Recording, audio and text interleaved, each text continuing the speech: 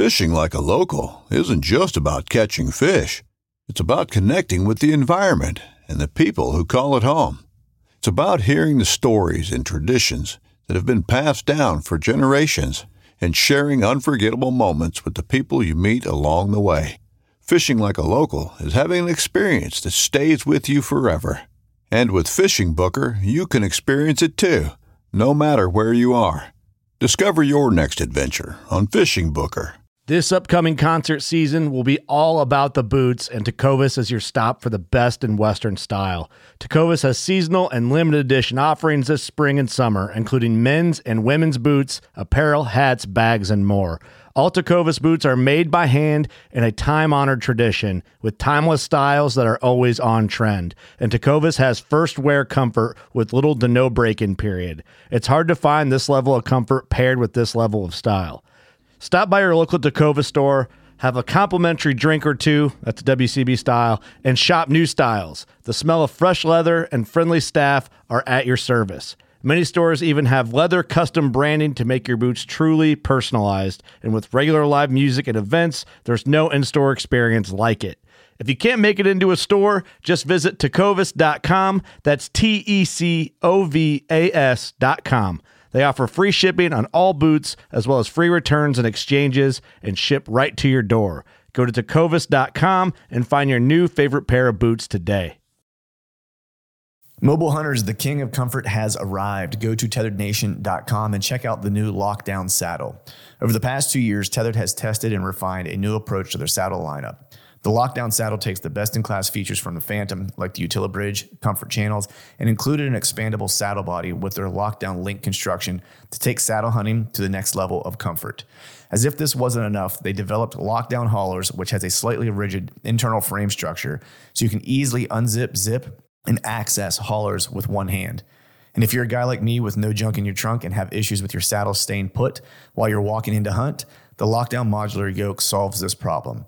Whether you're new to saddle hunting or an old tree climbing veteran, go to tetherednation.com for all your saddle hunting gear.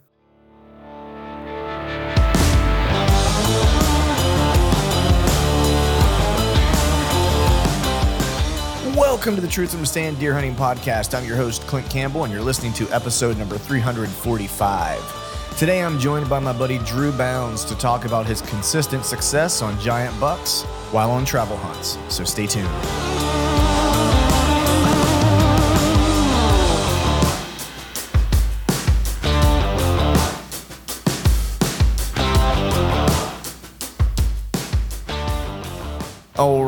All right. What is up, everyone? Happy Wednesday to you. Hope you are doing well. Hope you are feeling fine. I am a little worse for wear right now. Just got back from the jiu-jitsu gym.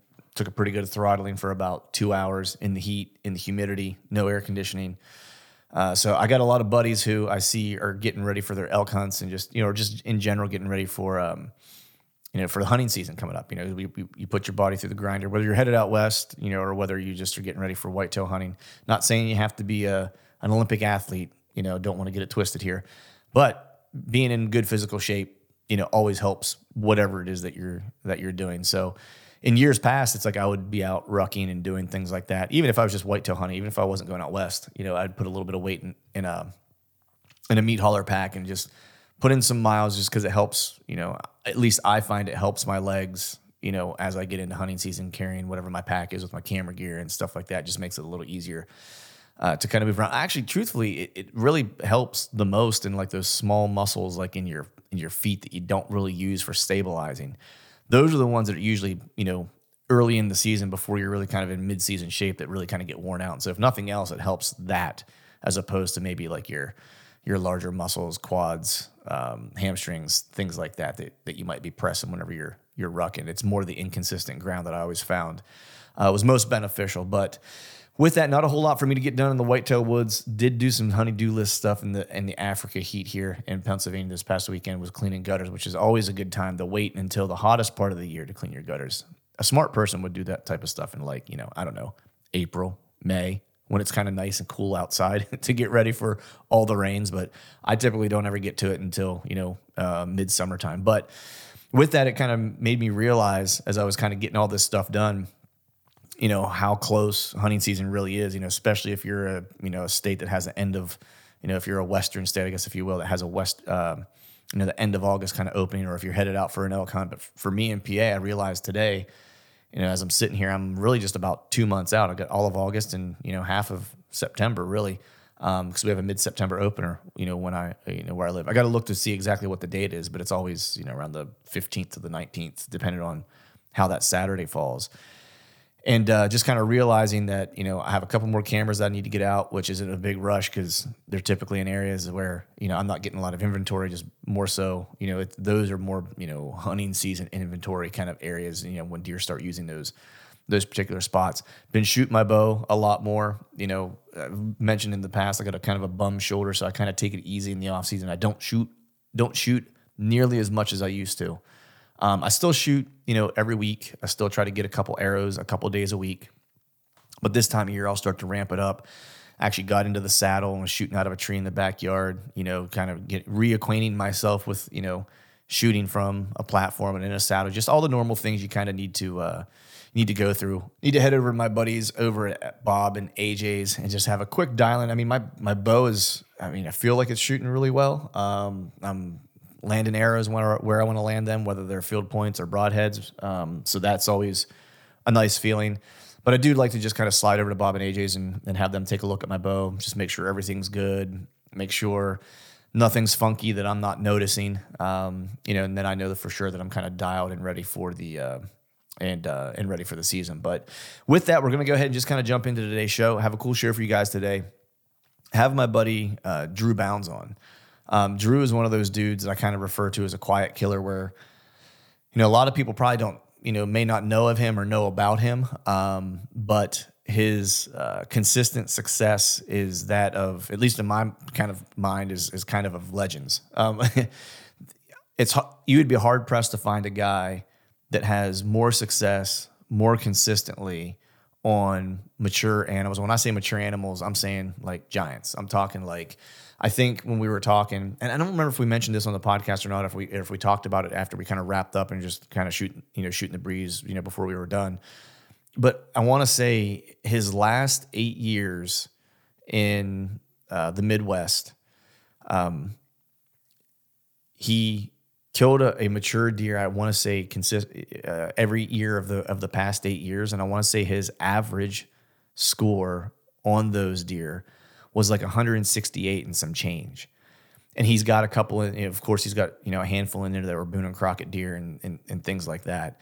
And so that's just one of those things where it's one thing. If you go back and you think about the conversation I had with Jason Michaels, even he was saying, someone who shoots a giant once, that's great, and good for you.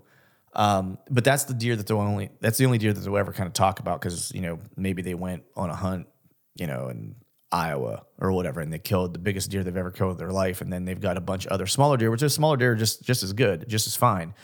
But, Jason kind of refers to as the hunter of averages, right? What's your average? Like that is more indicative of maybe what your capabilities are, if you will, whether it's your averages of age or averages of score, however you want to look at it. But Drew is getting it done, in some plain states and things of that nature, and he's killing world-class animals consistently. And you're just hard pressed to find a guy that would be more consistent than he is on the type of mature animals that he's killing. I've wanted to talk to Drew for a while. We have a couple mutual friends, and so I was super stoked to finally get him on. And so without further ado, we're just going to go ahead and jump into today's show. And as always, thank you all for listening. All right, folks, welcome back to another episode of the Truth from the Stand Deer Hunting Podcast. And today I have on a fella that I've been trying to have on for a while. He's a guy who we have a couple mutual friends. And actually, it was, if you listened to an episode a while ago with Jonathan Moreland, he actually brought this fella's name up. And when we got off the phone, or when we got done with the podcast he and I did together, I said, man, I've heard of this fella before, and I know a little bit about him. And I'd love to get him on the podcast because he's a killer. And he was like, oh, man, he's like, I don't think he's going to talk to you. And so it took me probably about another year and a half to finally work up the nerve to shoot him a message. And he agreed to come on, and that's none other than Mr. Drew Bounds. What's going on, man? Oh, not much, man. Just burning up here in the deep south. All right, yeah. What temp you got down there today? It's probably in the upper 90s right now with the heat index over 110. Oh man, Very brutal. Yeah, you guys ain't wasting any time on that summer heat, are you? No, sir. No, sir. Is that pretty typical for your area this time of year? Yes, it's terrible. Yeah. Oh, man. It is terrible. Nice. Do you notice, like, I'm sure, just like whitetails anywhere, they just kind of adapt to their surroundings or whatever. But, let's say you're doing like some summer glassing or something like that. Like, do you notice a noticeable difference just whenever there is like just a ripping heat wave come through? Like, does it kind of kill any type of glassing opportunities or movement in general during the summer, or do you not really see much difference? Well, where I live, it's pretty thick most all over, so not much glassing going on. But I have noticed, like, in the middle of a hot summer days, I see deer up in, like, the middle of the day, and I almost think it's like they're trying to get up and get some airflow around them. Like I see them on the roads and stuff. Right. Just trying, I don't know. I guess it's so hot that they can't lay up, Right. Get up and move. They're probably going to get water or something. Right. Truthfully, but I'm sure they hit water several times a day. I know I do. Yeah, for sure. And that makes sense, man. It's like, if you think about if you're just laying around and it's hot, like you can only lay but so much. And like you just gotta like try to find like a little area where there's just a draft even. You know what I mean? Like, Right. I ain't even looking for a breeze. I'm just looking for a draft. Something. on those days. But how are things been, man? Things all good in the deep south for you? You getting some getting some deer work done? Getting some? I know you shoot your bow like crazy, so I'm sure you're getting some reps in. Yeah, I try to shoot as much as I can. I'm in the process of building a house this year, so it's eating up a lot of my free time. Yeah. Yeah. Nice. Do a lot of shooting. I don't do a whole lot of free stuff. Most of my hunting, I hunt a lot around home, but it's not I don't know, my serious hunting, so to speak, is when I travel and things. Right. I kind of prep myself for that kind of stuff every year. Right. So the house building, are you so like I'm not handy at all with a hammer or any tools to speak of. And if you need anything serious, then I can muck my way through some simple stuff. But are you doing any of the building, or are you overseeing? Man, I couldn't build a birdhouse that a bird would stay in. I by trade I do like excavation work and stuff. So okay. I did the ground site work for the house. Built the pad, and dug footings, this, that, and other. But once the walls started going up, I get out of the way. Right. But all my building contractors always ask me what I want to do here and there, stuff like that. It takes up a lot of time. Right. Yeah. My answer would be like just whatever you need to do so it doesn't fall down. How's that? Yeah. I ask him all the time. Well, what's going on? Right. Exactly. Well, that way too, it's like, hey, what do you think? That way, if I don't like it, then it's not my fault. That's it's like, right. I can tell I can tell the wife that, hey, it wasn't my fault. That guy over there decided that. Yeah, but I lay it off on him. Right. Sure. Like I didn't make that decision. Right. So you so for your work and stuff, I know you're kind of self-employed to a degree and stuff like that. So is it primarily excavating, and you're in Arkansas, right? Right. Yeah, we got just dirt moving equipment, dump trucks, bulldozers, tracos, but anything, any kind of work you can do with that kind of equipment, we do it. Right. And what part of Arkansas are you in? Because truth be told, man, Arkansas is one of those states that I've never been to. I've never set foot in it. I don't know that I've even driven across it, to be honest with you. I live right on the Arkansas-Louisiana state line. Like if you drop the pin on the state line, dead center between east and west on the Arkansas-Louisiana line, right there. Probably might live as a crow flies, maybe 2 miles from Louisiana. Okay. And kind of south central Arkansas. Right. And you can tell you live close by because you say it right, Louisiana. Yeah.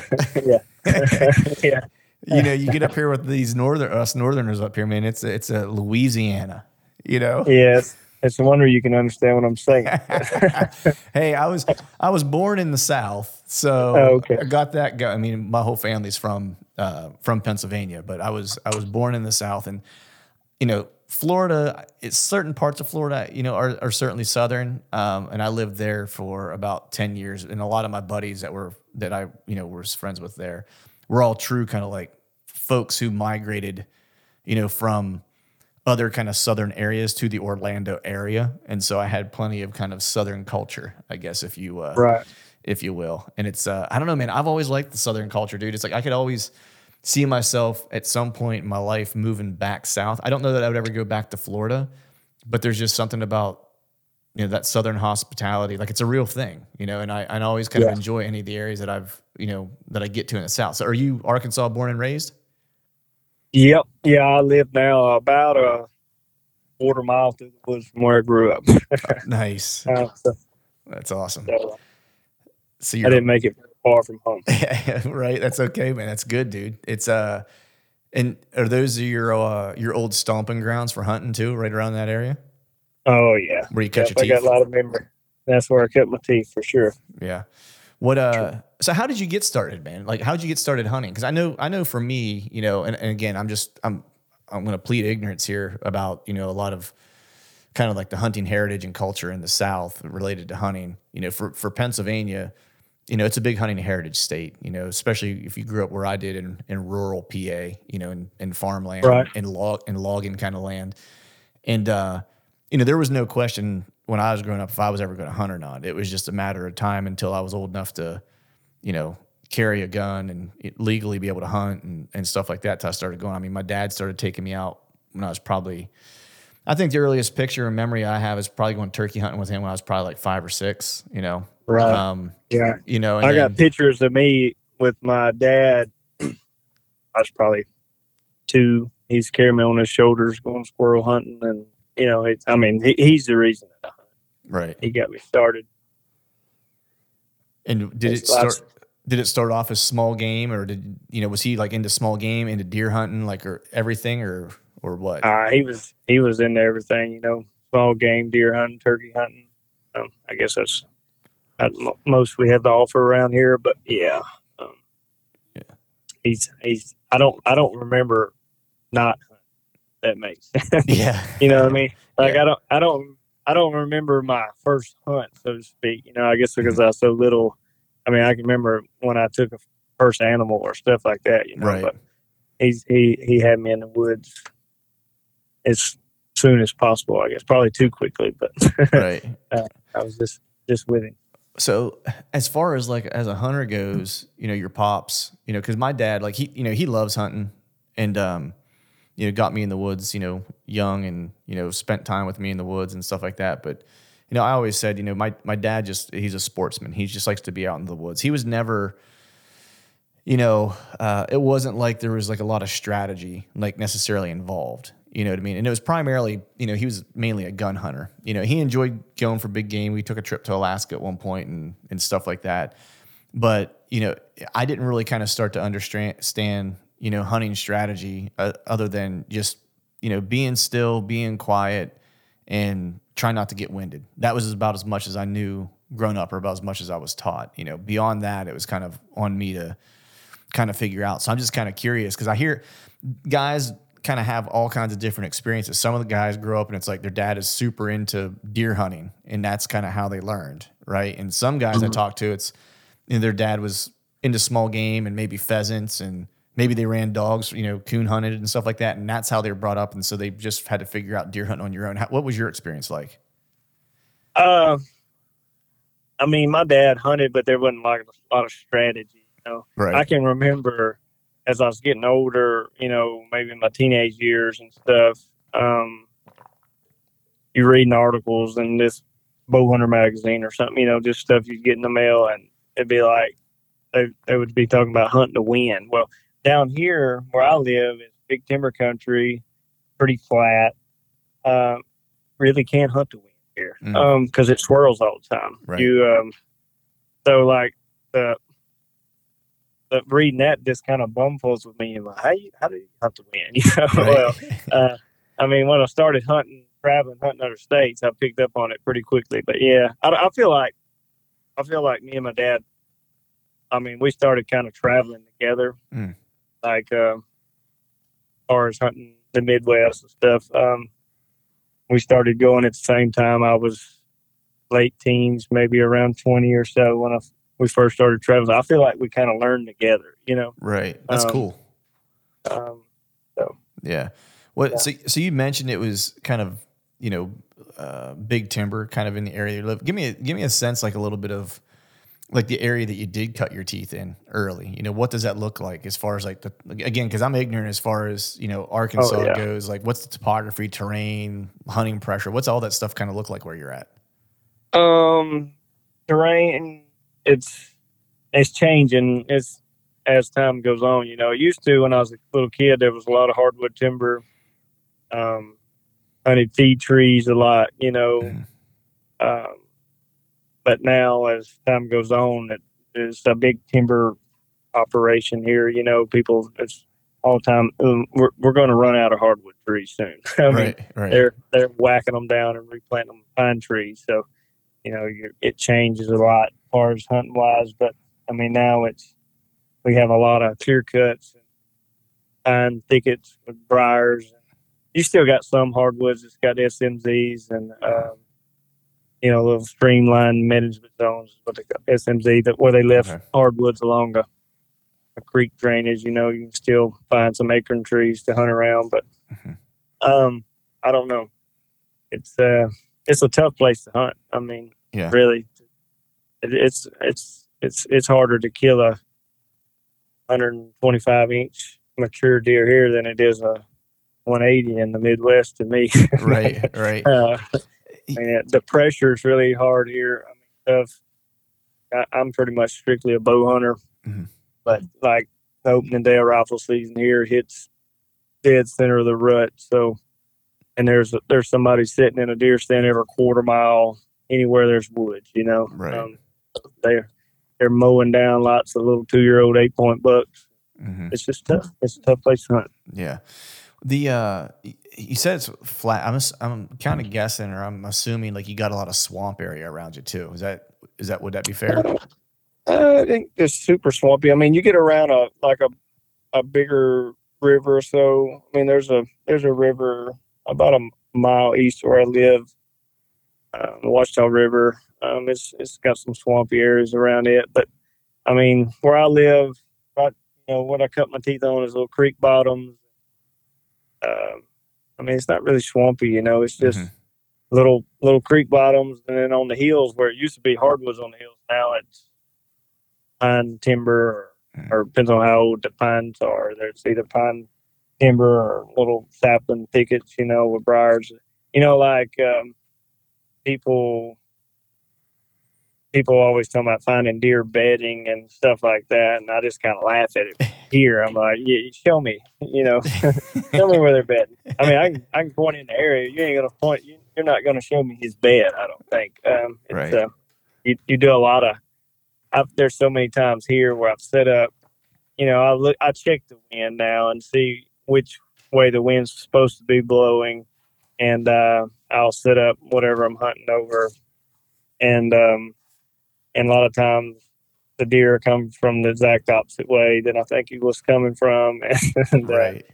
And the wind swirling. So I just got lucky when he decided to come in that the wind was blowing the way it wasn't supposed to be blowing. I don't know. Like I said, it's a really tough place to hunt here. Right.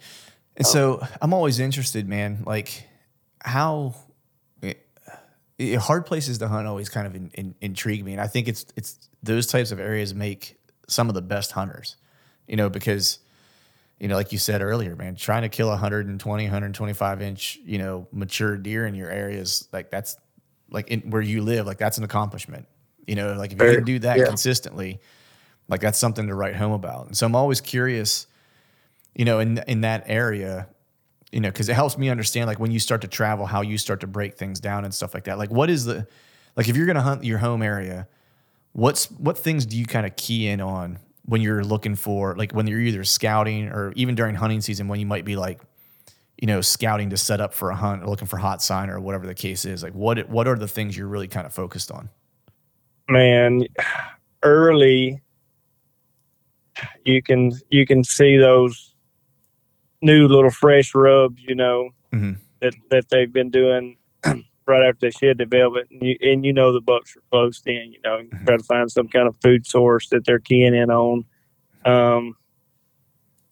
Later in the year when they're starting to rut, I mean, there's pinch points here, but they're not. I mean, I don't know. I've hunted some of those like pinch points in the Midwest that I've done a lot. It's they're pretty like no brainer kind of spots. You know, like here it's like two blow down trees that's blowed over. You know, and they're walking around in a tree between it and a thicket edge or something like that. You know, it's and basically a lot of all this here you gotta hunt around some kind of food source, which basically from probably the end of October on, if there's a good acorn crop, you know, you need to try to key in on some of your little creek bottoms that's got like the deer here love the white oak acorn. Yeah.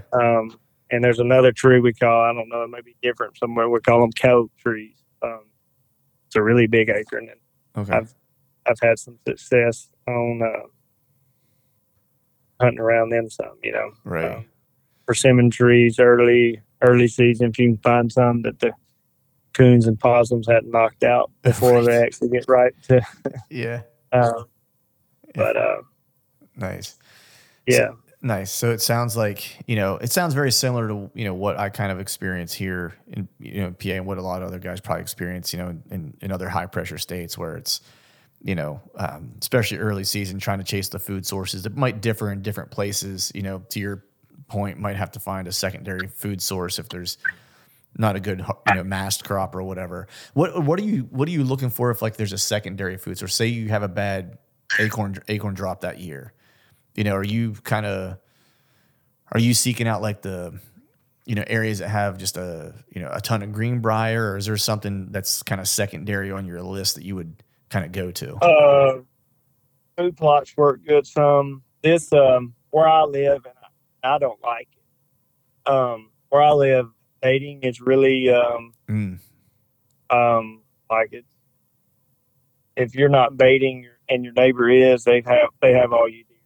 So you can sometimes you can key in on if you know where your neighbors got stuff, and you try to cut them off on your side of the line, or I don't know. Like I said, I wish they would outlaw it. I wish it was a level playing field. Right. I mean, I've griped for years that I wish they would cut it out, but I don't know. It's just it's you got to fight. Yeah. You know, sometimes you got to fight fire with fire. I don't know. Right. I don't know. Tell you the truth, I don't feel like I'm deer hunting until I leave home. You know what I mean? Yeah. Like I do my deer hunting. I hunt a lot here. I take my son a lot. And have good times. But when I think of deer hunting, I think of something 10 hours away from my house. Right. Yeah. I hear you, man. I hear you. I'm in a very similar boat where, you know, we have decent deer hunting here in Pennsylvania. You know, we've got, you know, I would say we're probably, you know, and I don't even like to say it, but somewhat under the radar. Right. You know, because we do have some pockets you can find some quality animals, but there's a lot of areas that are kind of similar to what you're describing. Now, we don't have baiting and stuff like that around here, so that's at least alleviating. And I feel for my buddies like, you know, like you and my buddy Greg who lives in Jersey, there's a lot of baiting that goes on there and stuff like that. And it's just, you know, adds an extra layer of, you know, challenge, if you want to call it, or, you know. It does. You know, and I mean, go ahead. Just because you pour out some bait doesn't mean that all your big deer are going to walk in there in the daylight. You know what I mean? Right. It's just, those deer are smart, and I mean, yeah, those deer ain't coming in until after dark anyway. No, it's so I can remember when I was a teenager and stuff. Me and my dad, we would walk and scout, find a hot feed tree at the end of October, you know, and when you find it, you're looking up a tree like, which one am I going to get up in, you know, because you know you're finna do some shooting there, you know. Right.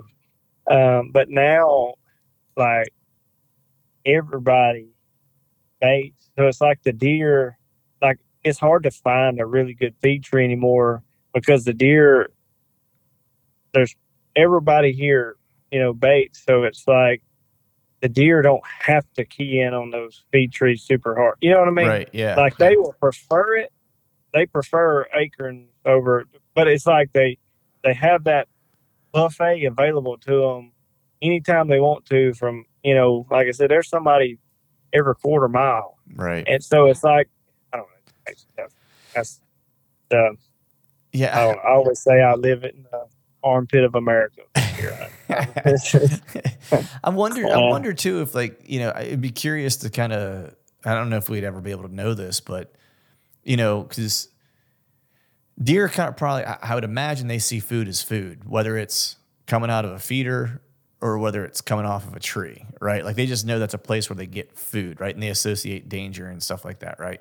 Like they'll associate danger if they walk through a pinch point. If you have a buck you're trying to kill and he walks through a pinch point, you fling an arrow at him, chances are, probably not real good if it's a mature deer that deer's going to walk back through that pinch point in daylight anytime soon, Right. And so I'm wondering if there's even an aversion they have to just food in general over time if they have so many bad experiences just around food, regardless of whether it's coming from a feeder or coming from a tree, that they equate eating with in daylight, regardless of where it's at, with potential danger. You know what I mean? Right. I definitely think they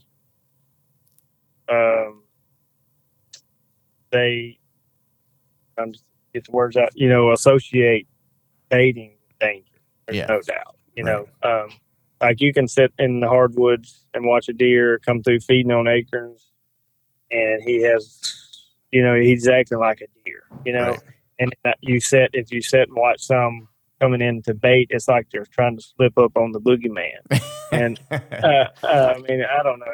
It's terrible. Right. But no, they definitely associate that with danger. If you do get a shot, you ain't getting a shot at a calm deer. Put it that way, right? No. Yeah, he's a little on edge. So you mentioned rut, man, and I'm always curious. Like, what's the timing of your rut down there? The timing of our rut here is probably The longest field goal ever attempted is 76 yards. The longest field goal ever missed? Also 76 yards. Why bring this up? Because knowing your limits matters, both when you're kicking a field goal and when you gamble. Betting more than you're comfortable with is like trying a 70-yard field goal. It probably won't go well. So set a limit when you gamble and stick to it. Want more helpful tips like this? Go to keepitfunohio.com for games, quizzes, and lots of ways to keep your gambling from getting out of hand. I would say the second around it's about like the Midwest, Okay. It's rocking and rolling by November the 10th and kind of tapers off about the end of Thanksgiving week. It seems like, Okay. Gotcha. I wasn't sure if Arkansas was one of those states that had kind of multiple ruts. Yeah, I think they do. I think you can travel 2 hours east of me, and it's kind of starting at the end of November, finishing by the middle of December. Right. Yeah. I've read up on that. It has to do with some of those. It has a late rutting has to do with spring flooding. Oh, interesting. Those, I guess, come in later. Well, anyway, they get bred later that way. They'll get born later, so the maybe the spring floods and like the river bottoms and stuff. Maybe they will be, out of not flooded. So the those will have somewhere to Fawn. Yeah. spawn for sure. Yeah, interesting. Yeah, it's interesting how that all kind of, because I know I have buddies in Alabama. They got like 5 ruts. I always say like 1 year I'm going to go in like January after Christmas and I'm going to go catch like another rut. Like I would actually like to do a season of that where it's like I catch multiple ruts, like maybe hunt Florida early, catch like an early rut down there, catch like the Midwest rut somewhere, and then catch like 3 more in Alabama. Yeah, I wish where I live the rut was later than it was because I'm always Same. gone. Yeah. I leave before it starts here. I stay gone for quite a while, so Yeah. I never get to hunt out here. I haven't hunted in November at home in probably 12 years. Yeah. Yeah. It's been some years since I've hunted the rut in PA the same, because I'm usually in my travel trailer headed somewhere, either right around Halloween, right around that time frame, somewhere, and don't get back to usually after it's, after the rut's kind of passed here. Or I shouldn't say the rut's passed. We still have a little bit of rut happening whenever I get back usually, but our season ends at that point. Like archery season's out, and then there's like a lull, and then gun season comes in, right after Thanksgiving. But so speaking of traveling, man, you're one of those dudes that I've had the pleasure to kind of run into, on social media and have a phone conversation with, that loves to travel, and manages to find a way to get it done just about every year, without fail. Not just on like, your run of the mill deer, like, you're killing good, big mature deer. But I'm curious, when the travel bug kind of bit you. Like, when did that kind of start happening for you? And you started kind of venturing out to chase mature deer. I think first time I traveled, I was 19, went to Kansas, and I was hooked. I saw, it was just a whole different world, deer hunting, compared to what I got to do at home. So, I haven't missed a year since. Yeah. Good Lord willing, I got a many more to come, But, yeah. What, I guess when you're headed out to the Midwest, given where you kind of grew up and where you cut your teeth hunting,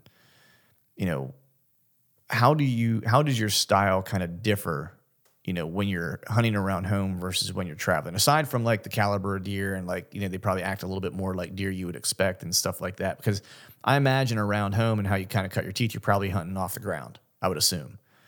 Yeah. And I know a little bit about, where you've hunted in the Midwest and stuff, because, we kind of talked about that, previously, when we had a phone conversation.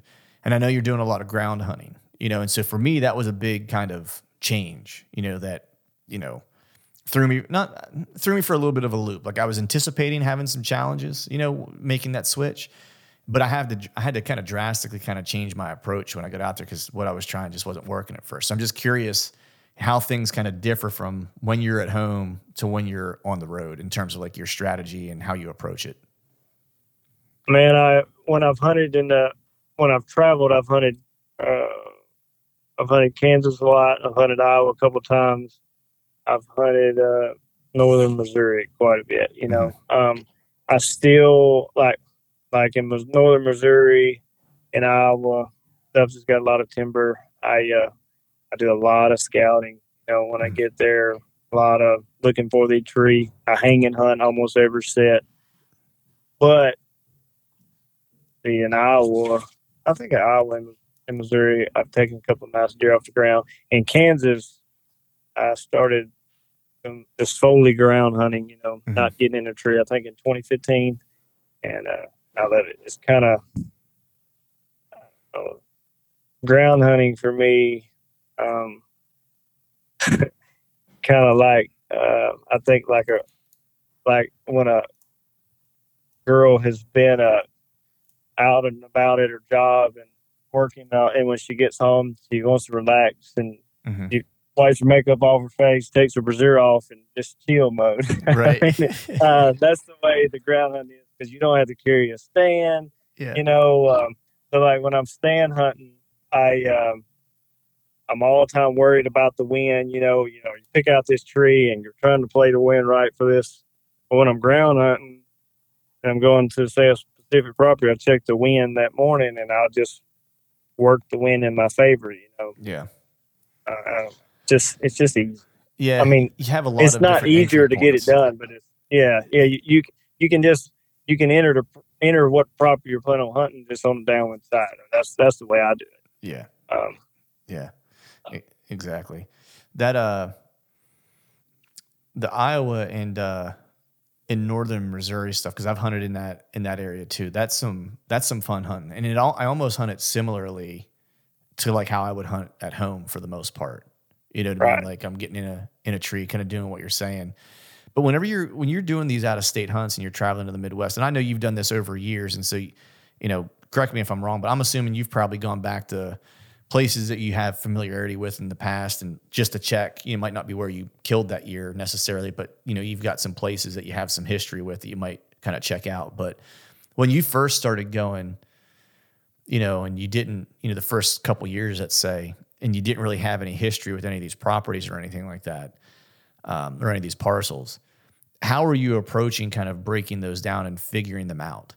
Did you go out, in the off season and kind of scout previously, or do you kind of take more of a kind of freelance approach where you were like, I'm going hunting and I'm going to show up whatever state it happens to be, and I'm just going to pound the ground for a couple of days and figure it out on the fly, and then start working a plan? I've done a little of both, freelancing and pre-scouting. The stuff that I pre-scouted, I'd went up and like turkey hunted it the spring before, and just kind of got an idea how the lay of the land. But I'm an adventure hunter. I like to see what's over the next hill, kind of deal. And I probably had just as much luck on the stuff that I freelance scouted, show up and find something that looks hot. I'm under the opinion, some people think if you bump a buck, he's gone, never coming back. Like if I go scout a place, I like to scout it with the wind in my favor, as I'm kind of combing over things. But I like to bump the does out of their beds, and see where they're at. And I mean, I have went and intentionally, like I can think last time I hunted Iowa, that stuff I was hunting is just some free permission land, and the guy let me, I went and put out some minerals in the middle of the summer. I got back and checked the cameras and stuff and had a pretty nice deer on camera. Well, I kind of, like that summer when I put those minerals out, like it was so hot and the mosquitoes was eating me alive. I remember it was the last camera I had to put out, and I just threw it out. I didn't really look over that area. I said, well, if there's something on there, in this general area, I'll check it out then. So it's a nice deer there. Well, the first one I got his pick, or I was looking at the pictures and seen him. And so I think maybe that evening I kind of made like a little quick scout, and I picked me out a tree where I could see a lot of area, gonna kind of watch from afar, and I didn't see him. Saw some deer. Well, hunted around another day or two, and we had a hot day, and I said, man, I'm not gonna hunt this evening. I'm gonna figure this deer out, And it was kind of like the terrain there was like some slough beds that had a little water in them, mostly dry, and then there was one spot that had like a little 2.5, 3 acre thicket, and I could tell there was a lot of does bedding in that thicket.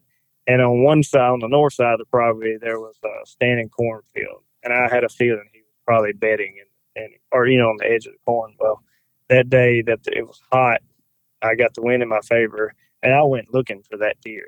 I said, I want to find where he's bedding, and I messed around. I bumped the deer. I don't know if it was him, but I bumped a big single deer where I thought he might be, and I could hear his horns hitting the corn stalks as he was running off. Yeah. Well, the next day the wind switched out of the north. At the middle of the day, I went and hung a stand on the downwind side of that little doe bedding area. He met his maker before dark, I mean, I like that kind of hunt, right. Go and figure it out. Yeah. Get up the tree. First time ends the best time. I know it's been said a million times. It holds truth most of the time, Right. First time in a tree. Of all the deer you've killed, on these travel hunts, speaking of that, like first time's best time, how many would you say, regardless of whether you were in the tree or on the ground, how many would you say was the first kind of encounter that you had with that deer? So I'm saying encounter to take out whether or not you're in a tree or on the ground, right? But like the set you had in that area, whether it's on the ground or in a tree, how often, or what percentage of deer in the past, like, let's just say 10, 12 years, do you think you killed on the first set? For that set, not the first set for that specific deer, but the first set of that particular area. Or probably 80% of the time. Wow. Yeah. Like, or more. I don't know. I like to, like I said, if I'm hunting out of the tree, you know, I like to hang and hunt, and even I won't hardly ever hunt. I was just going to ask you that. Yeah. I might not move 40 yards, you know, if I think or, you know, if I need to make a little tweak or something. But like, I'm hunting out of a tree up there. I go up with the stand and I come back out, you know, with like a lightweight hang on. But like the ground hunting, you know, I hunt areas that's more open country. So it's really not like there's sometimes I might be sitting and looking over a half a section or something, you know, a lot of acres. So, you know, you really, and like that kind of stuff, if I get my eyes on him, I try to get him, you know, if I got eyes on him, I'm trying to get him that day because you don't ever know where he's going to be tomorrow, you know, kind of deal. Right. I'm really aggressive. You was talking about Jonathan, recommending Jonathan tells me I'm impatient, you know, but my mentality is go, go, go when I'm on the ground, you know. Right. All right. Well, I would say I'd say your track record's pretty good. I would say keep being impatient. Yeah. You know what I mean? Yeah, that's interesting because, like, you know, that plains country, you know, you can, you know, so a lot of so let me ask it this way: your first sets in plains country, right, where you're doing glassing and stuff like that. Are those primarily are you setting up more so for spot and stalks, or are you setting up for like ambush setups? So I started hunting the plain stuff 2015, and I've been successful every year that I've hunted out there. And I was, what is that? Is that 8 years since? So 6 out of the 8 I was spotting and stalking. The other 2 years, I was sitting on like a little stool, you know, like in an ambush situation, you know. Right. But I mean, I love spot and stalk. I like sneaking up on stuff. The ambush stuff is where I don't have I'm trying to figure out a play on it. And a lot of times that happens in the evening time, and you're kind of waiting for something to, you know, show up. Or you think of an area that you might encounter something, you know, and you go and chill out. But I always got my boots laced up in case if I see something I need to make a move on. Right. I want to go back to what you were saying. You know, you're doing hanging hunts and stuff like that in areas where there's timber, whether it's, you know, it might be Missouri or Iowa or wherever. You know, and you said that you don't hunt the same tree, you know, consistently. Like you'll make slight tweaks, and it might only be 40 yards, you know, to the next setup that you might have. But right. I'm curious, like, what is it that will tell you to move that 40 yards? Let's do a scenario here. So let's use that deer you killed in Iowa, right? So you made a slight move on that based on the wind there, right? So right. let's say you're going into a piece, it's that Iowa piece. You think a deer is in a spot, right? You don't have a visual of him, so you don't really know how he's entering or exiting an area. But you're going to go do a second hunt in that general area, and you don't want to set up in the same tree. Like, what will make you move? You know, that 40 yards. What makes you think that 40-yard change is the better option than where you were just at? Well, some of it would be the wind direction that day. You know, I mean, there's a lot of people think you can't hunt a certain spot because you don't have the wind. There's always a different angle to hunt the same spot. You know, right. Yeah. I mean, some spots you can, you know, if you got a wind blowing right into a bedding area or something, right, you know, right. You can go on the other side of the bedding area. You can always find a way. It might not be the spot you think that you need to be in, you know, but you can always find a way to hunt an area, so to speak, with the wind. I don't know. I've just seen where deer are going to pick up on your ground scent and stuff, and I've seen them. You know, get cautious when they smelled where I walked in and stuff. And I just think in my mind that, you know, I didn't see him that day. You know, deer hunting, you can do everything right, everything to a T, but he still got to walk by you that day. Right. You know what I mean? Yeah.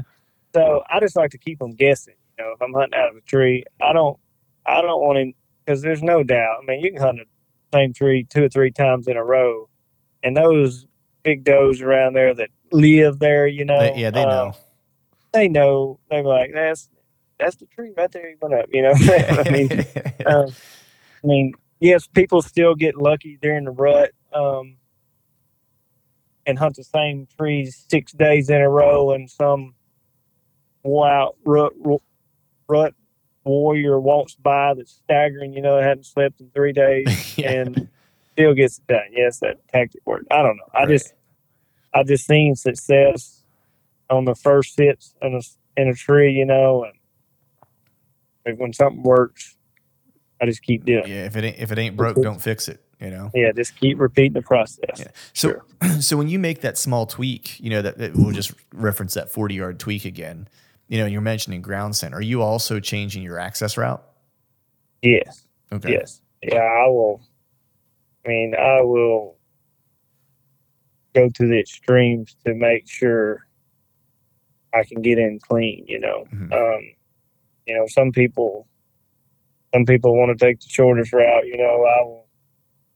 I will walk a half mile out of my way if I can keep it from boogering or deer getting in there, you know. Right. But yeah, definitely changing access route. You want to keep on guessing. It's just right. Yep. Yeah, because I think different people have different schools of thought on that. You know what I mean? It's like some people are, I'm going to use the same access to get in and out because that's the only spot they'll ever think that I'm walking in and out. You know what I mean? Like that's one way people think, right? Another way people think is kind of like what you and I are talking about here, which is like if they aren't sure where I'm coming from and if they feel like I'm here and there and everywhere, like then they don't really have a beat on what's right, what's wrong. You know what I mean? That's right. Like, and if I can make sure I'm using access in general, that it's unlikely that they're not going to cross my boot track, right? Or that I'm not going to cross deer trails or whatever, then I really have them guessing. You know what I mean? Right. And I think there's probably a time and a place for all of it. Like I know for me in some areas, if there's a hiking trail that's around, like I will use that thing. I will burn that thing up, you know, because deer are just used to seeing people, bikes, if it's a biking trail or whatever. They're just used to humans being on that trail. You know what I mean? And there's human scent on it to begin with. So I might as well just, you know, blend in with everybody else, you know? Sure. And then there's definitely times where it's like the area might be a little bit more remote. This north piece, there's some areas I scouted that are just like, you know, 2 miles ish back into you get to where you might want to start hunting. And in that area, like some of those deer, you know, may not ever seen a person. You know what I mean? Because this area is super remote. It's really big, you know, and you get 2-3 miles off the beaten path. It's like there's a chance there are some deer back there probably have never seen or smelled a person before, potentially. You know, and those ones, man, you know, they cut your boot track or something, man, they'll jump out straight out of their fur. That's right. You know, they will. But they will. But yeah, I you know, a lot of people will, like, they'll go in and find a spot. They'll go in and hang their stand, you know. I'm going to come back here in the morning, hunt it, you know. And in my mind, that gives, I say you went and hung it at lunch one day, you're going to come back and start hunting it in the morning. You know, a lot of people, that gives all that evening, all that night for the deer you're trying to kill. There's a lot of time for him to walk by and smell all that activity, you know, that's, I mean, they can smell it, you know, no doubt. There's no way around. Yeah. So, so I wanted to ask you, man, like, because we did talk about a little bit about ground hunting, and I do want to dive into that a little bit. But you know, what's kind of like, you know, in your mind, let's say you spot a deer, right? You're in wherever, Nebraska, northern Missouri, wherever, where you're just hunting like a big open piece of land, right? Maybe not northern Missouri, but say Nebraska or Kansas or whatever. And let's say you got one spotted, right? What is because I know you mentioned you're aggressive, right? What is your approach to getting close to getting in bow range? And then when you get there and you're on the ground, like, what are you looking for as far as where you're ultimately going to end up when you draw your bow back to make sure that you have what you need around you to stay covered, you know, not be sticking out like a sore thumb to be able to get that draw opportunity? Right. So when I do a lot of ground hunting, I carry I carry a heads up decoy with me all the time. And it's mounted to like a little electric fence post, a little plastic thing that I can jab in the ground if I needed to.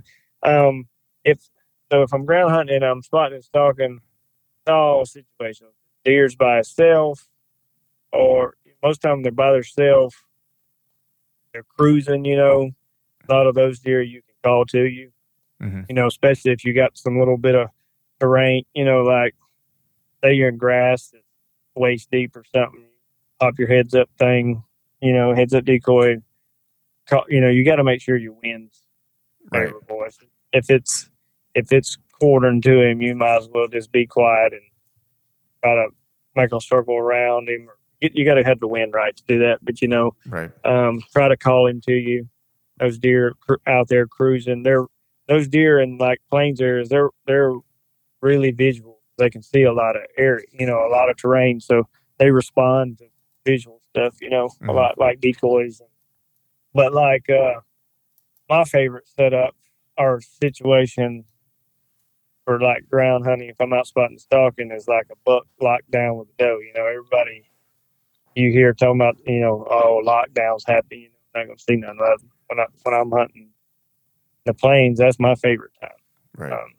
Buck locked down with a doe, and especially if you can catch them like early in the mornings, the doe's up feeding, and late in the evenings, the doe's usually up feeding, and they're the doe will make or break you a ground hunting, spotting stalk, especially if you're using a decoy. Like if you don't spook the doe,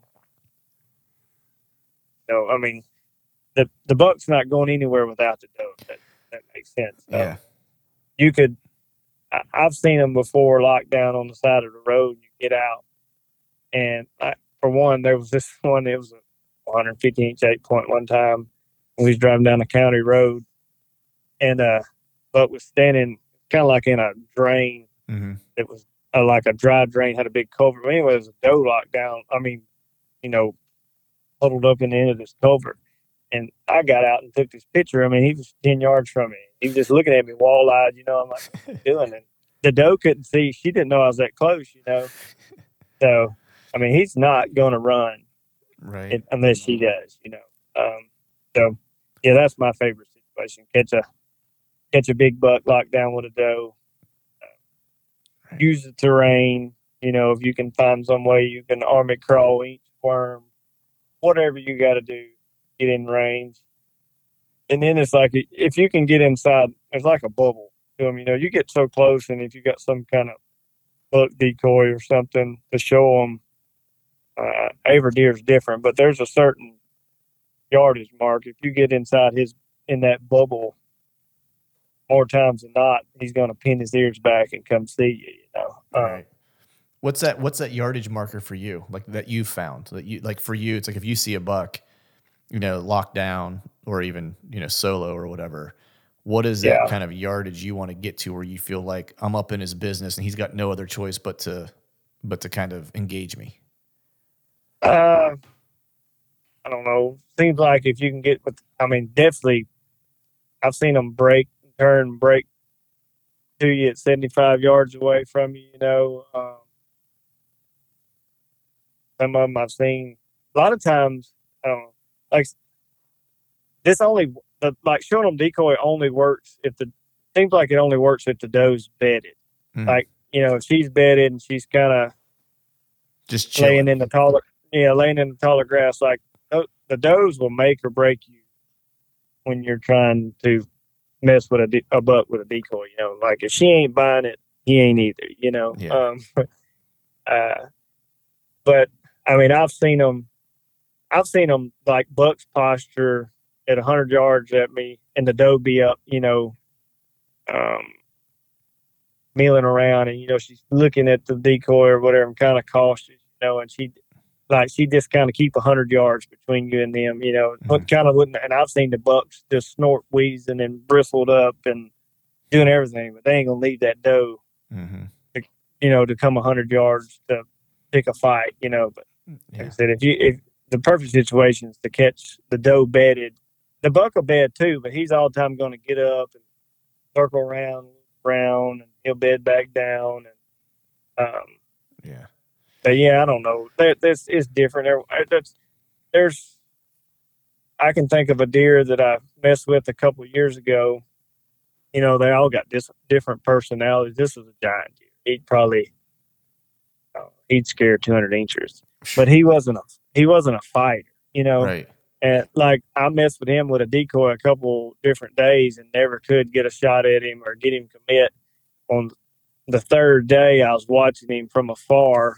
He'd actually moved off the property that I could hunt, so I was just sitting there glassing him, and I watched this. This deer was a giant. He was like a mainframe 12 that I put in the high 80s, and then he had a 9 or 10 inch dagger coming off one of his bases, you know, kind of over his eye, and then some other stuff. You know, it's definitely, I would say, would go over 200 gross. So anyway, I watched this like a 3.5-year-old 7-point that might have scored 118 walk in there and take his doe from him and leave. So I was thinking, well, no wonder I couldn't get him to commit to the Right. decoy. You know, he's a pansy. You know, Right.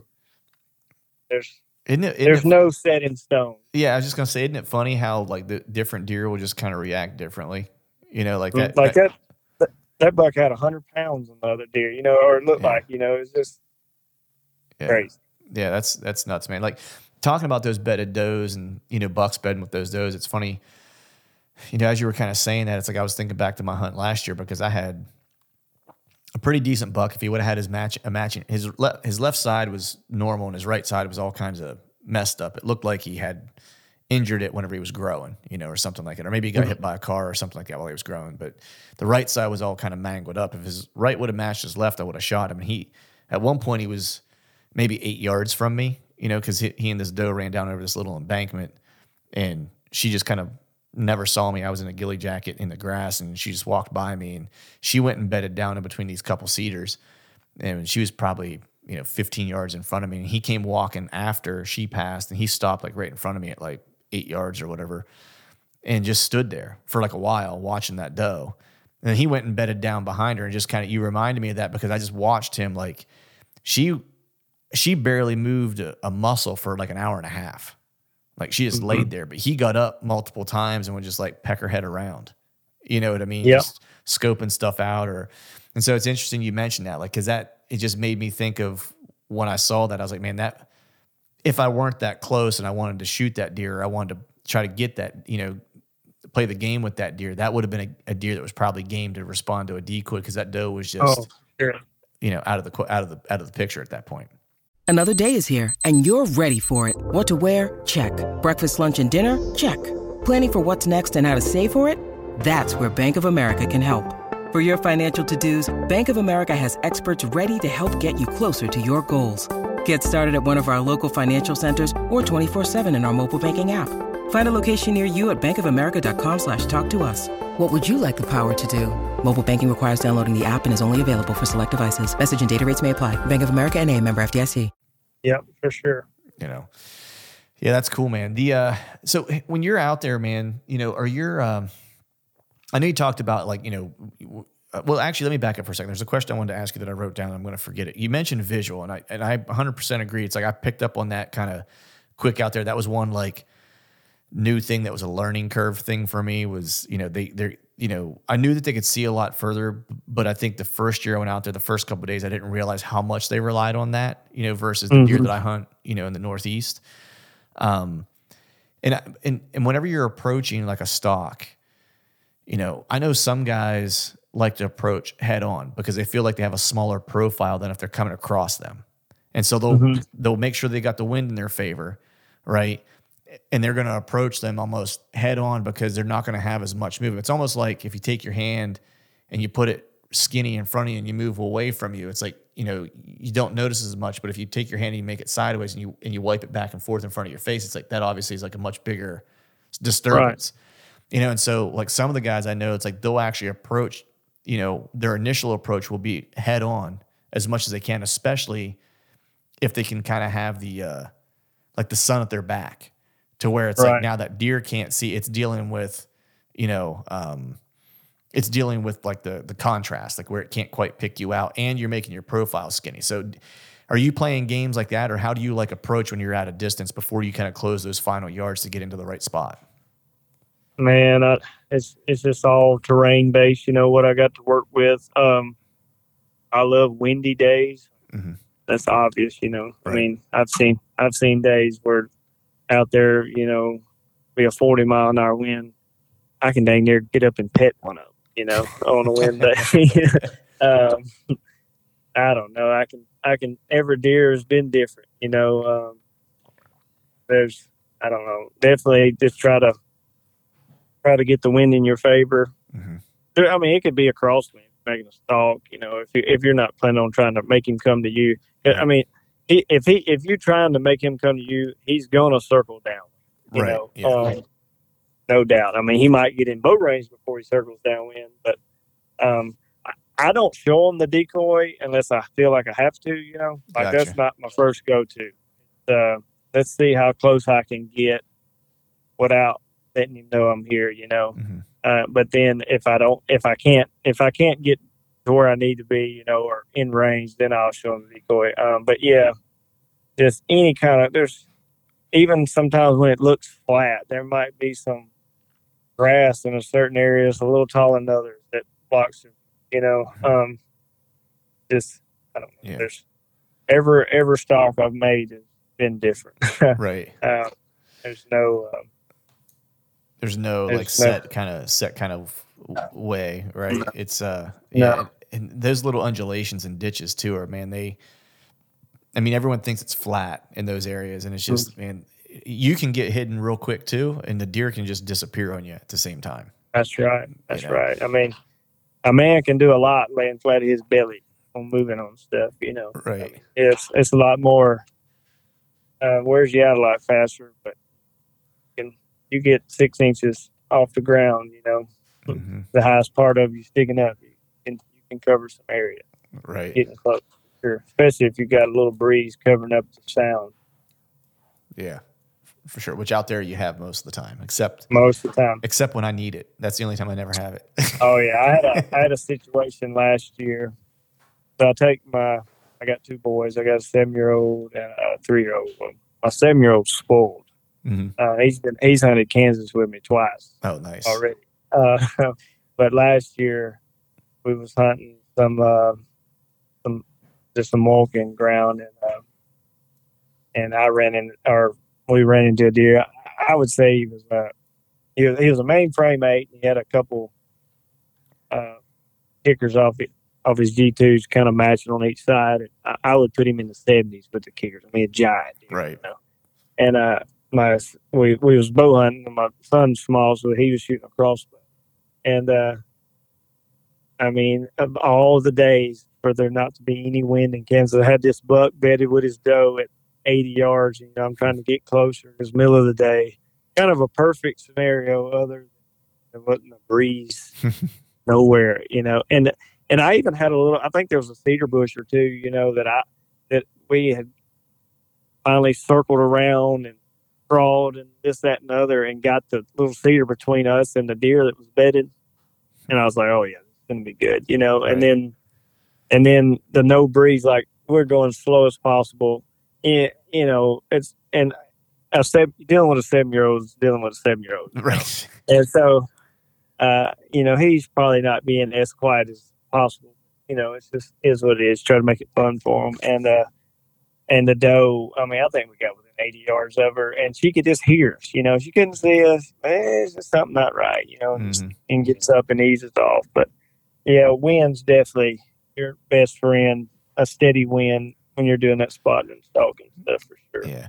Um, The other thing that surprised me too was like you need some wind to move, but what surprised me was how quiet things are on the ground out there because of how much grass and how much that deadens the sound. You know what I mean? Like that was something that I was kind of surprised by, because even on a day where I might not have much wind and I have deer approaching where I can see them, but it's like, I'm like, man, I should be able to hear them by now. And I couldn't, you know what I mean? It's like, when I could finally hear them, they were actually on top of me when I could finally hear them. Right. Yeah. I mean, it's grass is not like dry oak. No, it's a different animal. for sure it is, man. Are there any terrain like features out there that you've kind of consistently found where you find deer specifically? Like you're going out there and you're going to go do some glass and driving and stuff like that.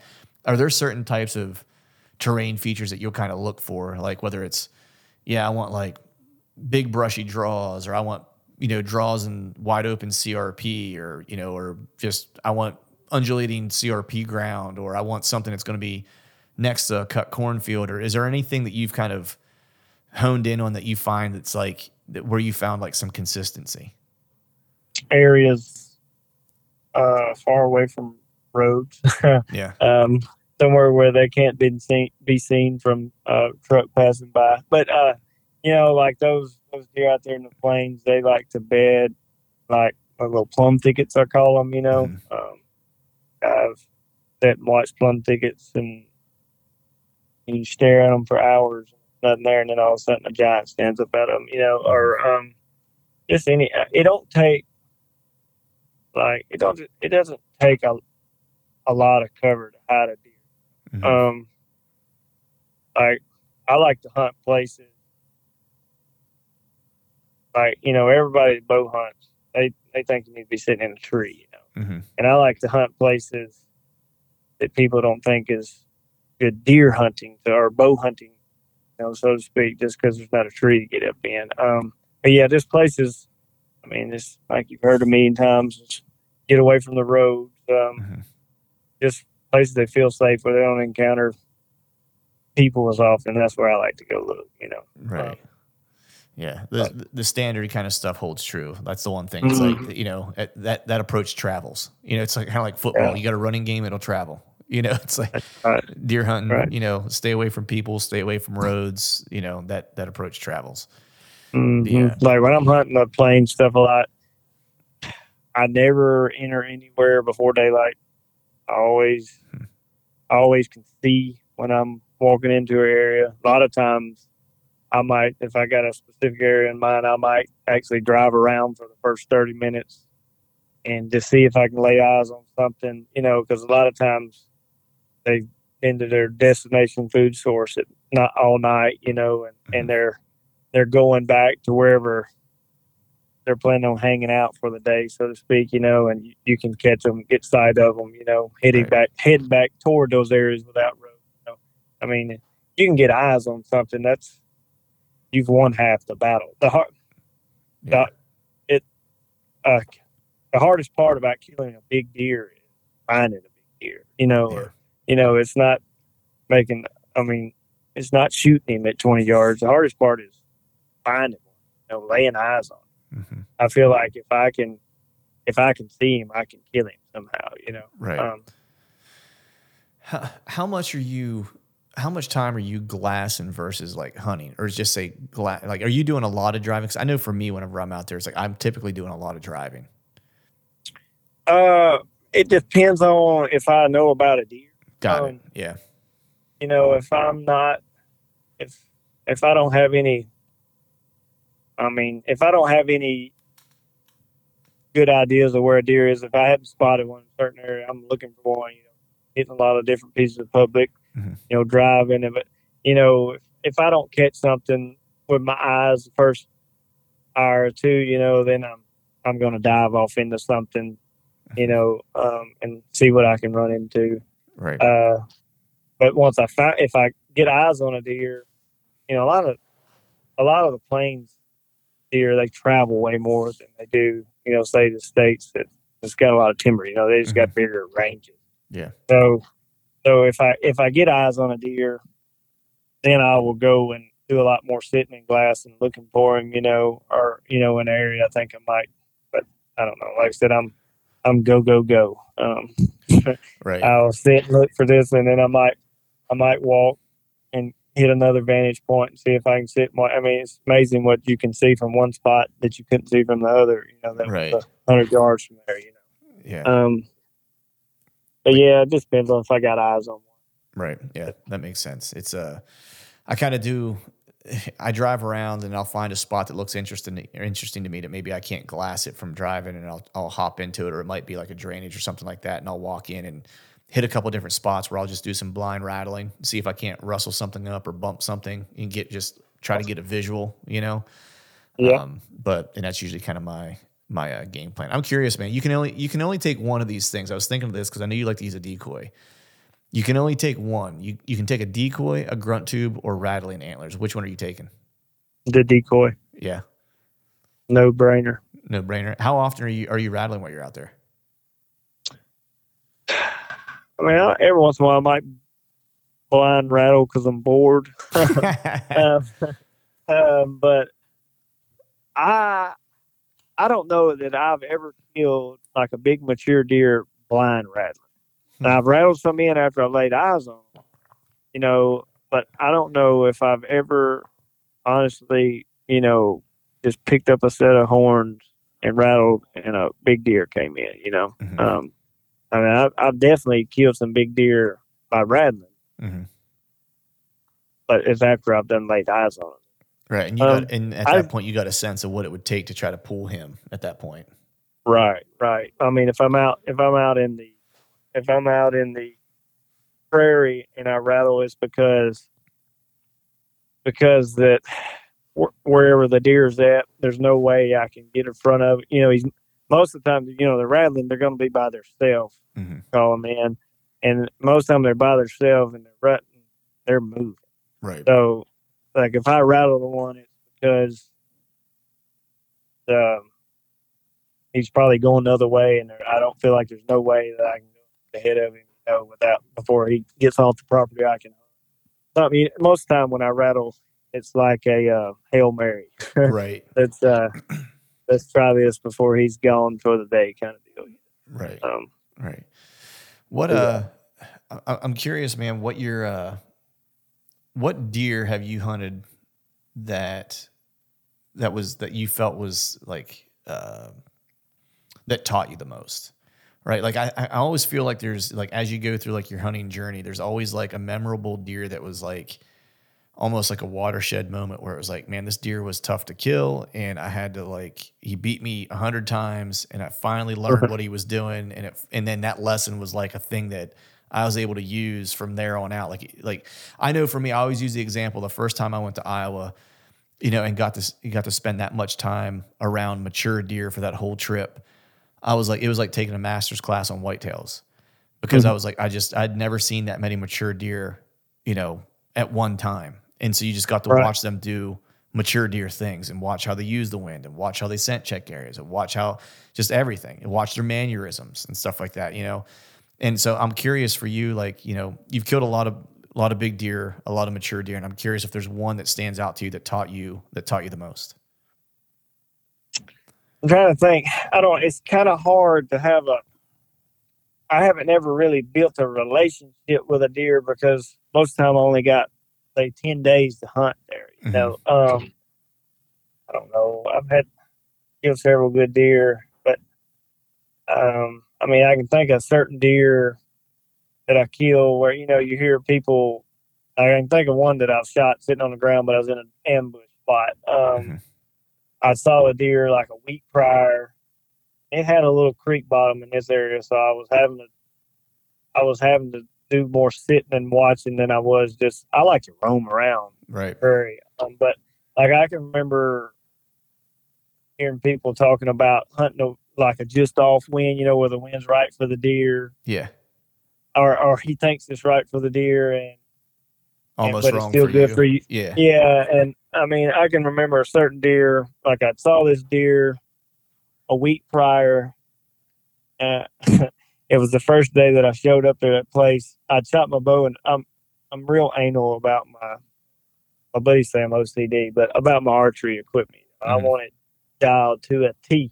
So I shot my bow in the truck lights night before at the camper where we were staying. Well, I think I was hitting a touch low or something. I mean, I'm talking like a couple inches. Well, most folks are like, it's good. Right. Well, the next day, I sit and hunted for a little while, just watching from afar, and I got to thinking, I don't know if my bow's on, So I ended up going back to the truck. I have a target in the bed of my truck, and I was out on one of those old county dirt roads, nobody ever drives down, and I had my bow I was shooting my bow down the edge of this road, and the buck that I was after crossed the road behind the target. So I almost killed him. Like 10 minutes later, I ended up putting the stock on him, and I almost got it done that day. But rookie mistake. I think I stepped on a stick and it popped or something, and he pegged me. Right. But anyway, so I went a whole week, and he had been, they got such big ranges. I'm sure he'd locked down. Like I said, lockdown's my favorite, but that's only if I can see the deer. Right. He must have been locked down on a property I couldn't hunt something. But I remember that property had like a creek, little drainage that run north and south, and there was a straight south wind that day, and I hadn't really kind of got off in the creek bottom much. I stayed up on the hills, watching it and stuff, trying to lay my eyes on the deer. And I finally, like that day, I'd been hunting. I told you I was impatient. Something's got to give. So I started on the north side of that property, and I was just going to work down that drainage. I had a little stool on my back, and I said, man, I'm going to find where I can kill this deer today, So I'm walking down this edge of this creek drainage, and there's big buck sign and stuff, and this, like I said, this creek bottom, it was real narrow, and it was running north and south. There was one little spot where it made like a little S curve. Mm-hmm. So for like a 30-yard span,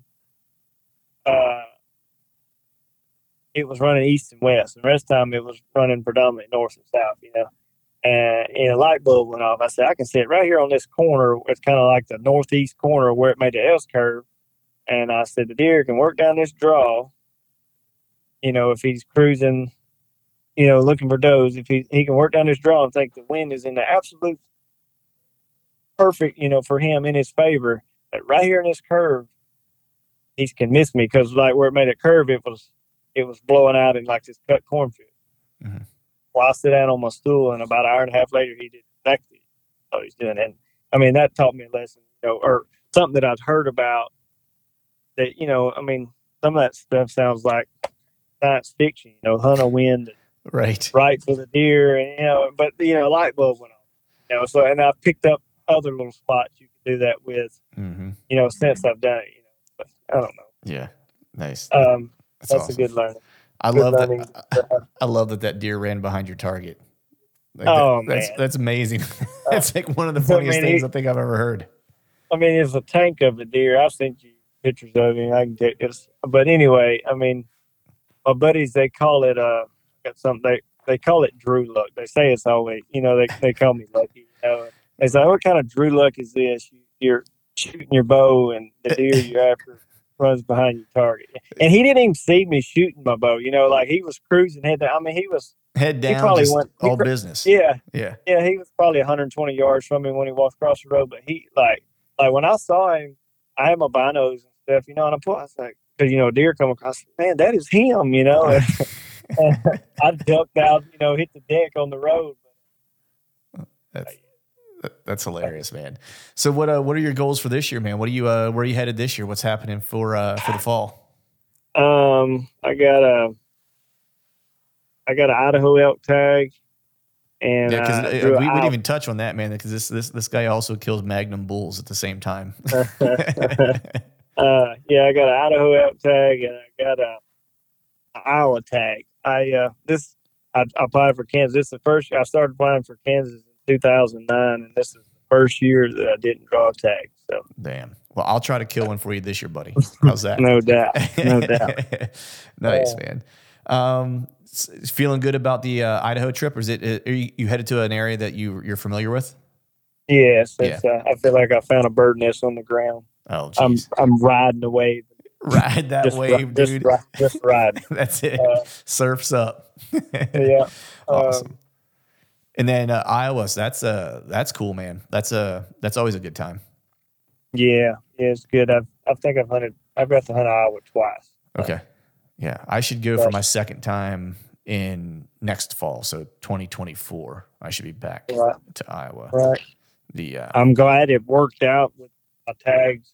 I like to hunt Iowa and Kansas the same year, something, or I usually try to hunt multiple states if I can get a hold of decent tags or something. But right. I mean, I am glad my points worked out where I am getting to hunt, one good tag this year versus nothing, so to speak. I'm looking for. I mean, I'm not looking past this year. I'm stoked for this season, but next year the Iowa trip, I'm planning to go out. I think I mentioned this to you when we were talking. I'm planning just to go out to live there from like end of September through till I fill a tag. Essentially, you say you're going to do that in Iowa? Yeah, because I work remotely, so it's like I can work from anywhere. So I'm just gonna take my little travel trailer and set up shop out there and work and hunt like I live there, and take off good weather days, and work during days where the weather's not great, and and do that and see if I can't find a big one.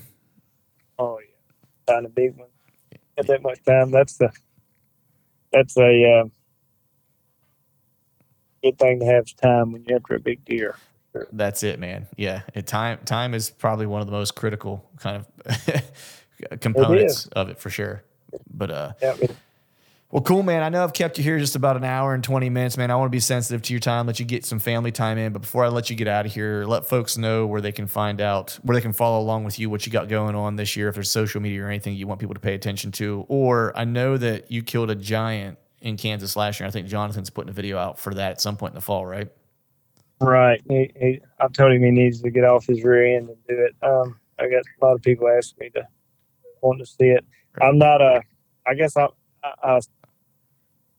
on social media, but I don't do much posting. Right. If I kill a big deer, my wife's like, "Look what my hubby did." I need to do better on posting stuff. But my Facebook's Drew Bounds, and I think my Instagram's at Bounds Drew. But it's pretty boring. You're not going to see much on there. What's Jonathan's YouTube channel again? Where that video is going to? I think it's just Jonathan Moreland's YouTube channel. Okay, cool. Yeah, you can search that, and if you guys want to check it out, you can also just go to Jonathan Moreland's Instagram page. I know he has a link to like his YouTube channel there as well. Because you killed a freaking hammer last year. That was a giant. Right. Yeah. Yep. It was a cool hunt to get on video for sure. There was 2 deer got shot, and the record button got turned off. It was bang bang. Yeah. Kind of deal. Yeah. You guys doubled up. I'm looking forward to watching it, man. But man, I appreciate you coming on, dude. I'm glad that we finally got a chance to connect. And you're welcome on this show. Absolutely. Anytime you want to come on and just chop it up and talk shop. And then who knows, man, maybe one of these days we'll run into each other in the plains and do a little hanging out while we're trying to kill deer. Yeah, I'm sure we will. If you run around the same area I am, you'll see me because I'll be looking at all of them. Right. Awesome, man. Check out all of them. Awesome, buddy. Well, hey, I appreciate you coming on, man. All right. Thank you. All right, folks, that is a wrap for today's show. I'd like to thank all of you for listening, and if you haven't yet, please head over to iTunes and leave us a 5-star rating, and be sure to subscribe to the podcast. And while you're at it, head over to YouTube and give us a sub there as well. I'd be super appreciative if you do those couple things for me. And before I shut this thing down, we need to give a big shout out to our partners who continue to help us make this podcast possible. Tethered, Exodus Outdoor Gear, and Genesee Beer. And until next time, we'll see y'all.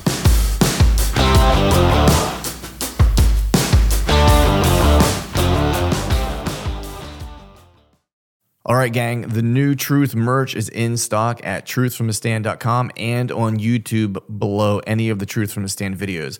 I've got some new hats, beanies, t-shirts, long sleeve t-shirts, and sweatshirts. There's even a new Do Hard Shit hat for those of us who like to embrace micro-dosing adversity. So head to truthfromthestand.com and check out the new gear and use the code TRUTH, T-R-U-T-H, and save yourself some cash on the new gear.